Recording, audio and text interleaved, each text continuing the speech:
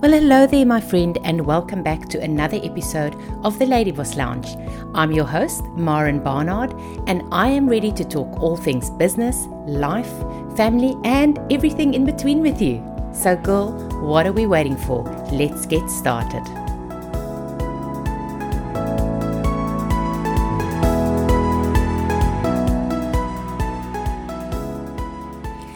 Albert Schweitzer once said, "I don't know what your destiny will be, but one thing I do know, the only ones among you who will really be happy are those who have sought and found how to serve." Jim Rohn said, "Find a way to serve the many, for service to many leads to greatness."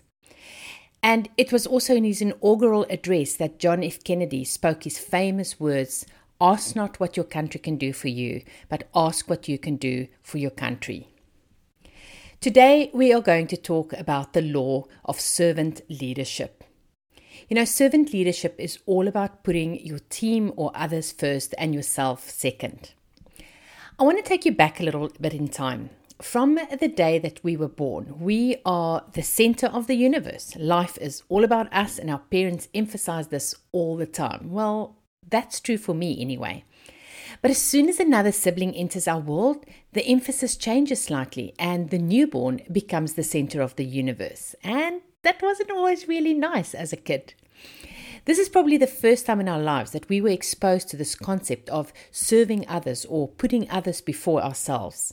In this case, it is serving our newborn baby brother or sister, helping mum change nappies, help at bath time and feeding times, and making sure all the toys are put away. We are helping, we are giving, we are serving. Someone else's interests are put first, and our interests become secondary. We don't like it at the time though, do we? Serving can bring great pleasure, but at that young age, serving your younger siblings can be a right pain in the you-know-what. Nevertheless, the seed of helping and serving others, putting others' well-being in front of our own, have been sown, and over time, we continue to expand on this principle, or we choose to put ourselves first. Are we putting others first, or are we putting ourselves first?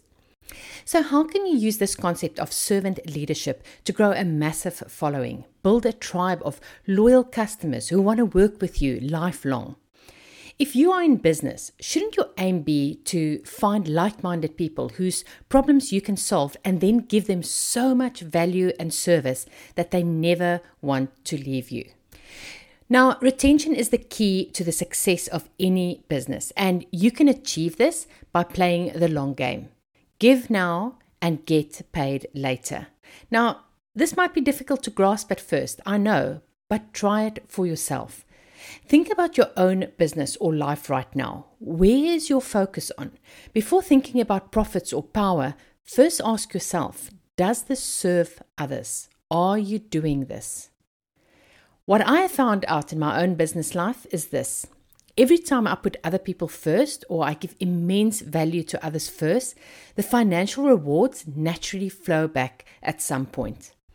At some point. This is the stumbling block for many. The ability to have the long-term vision where you are looking to build that trust and likable factor first and worry about payment later. Everyone always just wants to earn the money, and they don't want to spend the time on building the relationship. Now, isn't that interesting? This concept of giving first and then receiving, this principle is not a new one, and I believe it's even referred to in the good book. When you start giving value as a way of life, where the culture in your company is based around how well you serve people, you have a much greater chance of success compared to a company that focuses only on thriving and profits first and people second. With the advent of social media, companies that are purely profit-driven are exposed very quickly. Try this little experiment for yourself today. Go out and smile at someone first. What happens? Go out and say hello to someone. What happens? Go and deliver exceptional service to someone. What happens? Under promise and over deliver. What happens? This principle can be extremely hard for some people to implement. When you start to understand that it's not about you, but somebody else, you win on at least two fronts. One, Don't you just feel so much better when you give first without expectation? And 2, aren't you always rewarded so much more generously, albeit further down the road? Delayed gratification is the name of the game here. My question to you is, are you playing the long game? As a servant leader, you're a servant first. You focus on the needs of others before you consider your own.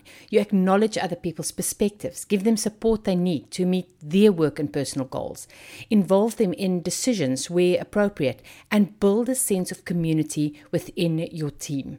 This leads to higher engagement, more trust, and stronger relationships with team members and other stakeholders. It can also lead to increased innovation. Remember that servant leadership is about focusing on other people's needs, not their feelings. Servant leadership is a way of behaving that you adopt over the long term. Now, there's 5 characteristics that make a good servant leader. So let's have a look at these. Number 1, you are a good listener. Listen intently and listen to understand the person that is speaking to you. Secondly, you are empathetic. Understand other people's intentions and perspectives. You can be more empathetic by putting aside your viewpoint temporarily and valuing others' perspective and being open-minded. Thirdly, self-awareness. Self-awareness is that ability to look at yourself, to think deeply about your emotions and behaviors, and then consider how they are affecting the people that are around you. Fourthly, the commitment to the growth of other people. Start by lifting others up, those people around you.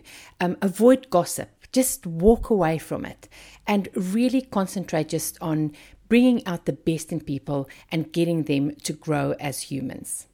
And then lastly, building community. This is probably one of the most important aspects. To survive and thrive long term, you need to treat each customer with the utmost of respect. If you were to earn 0 from them over time, at least build lifelong friendships.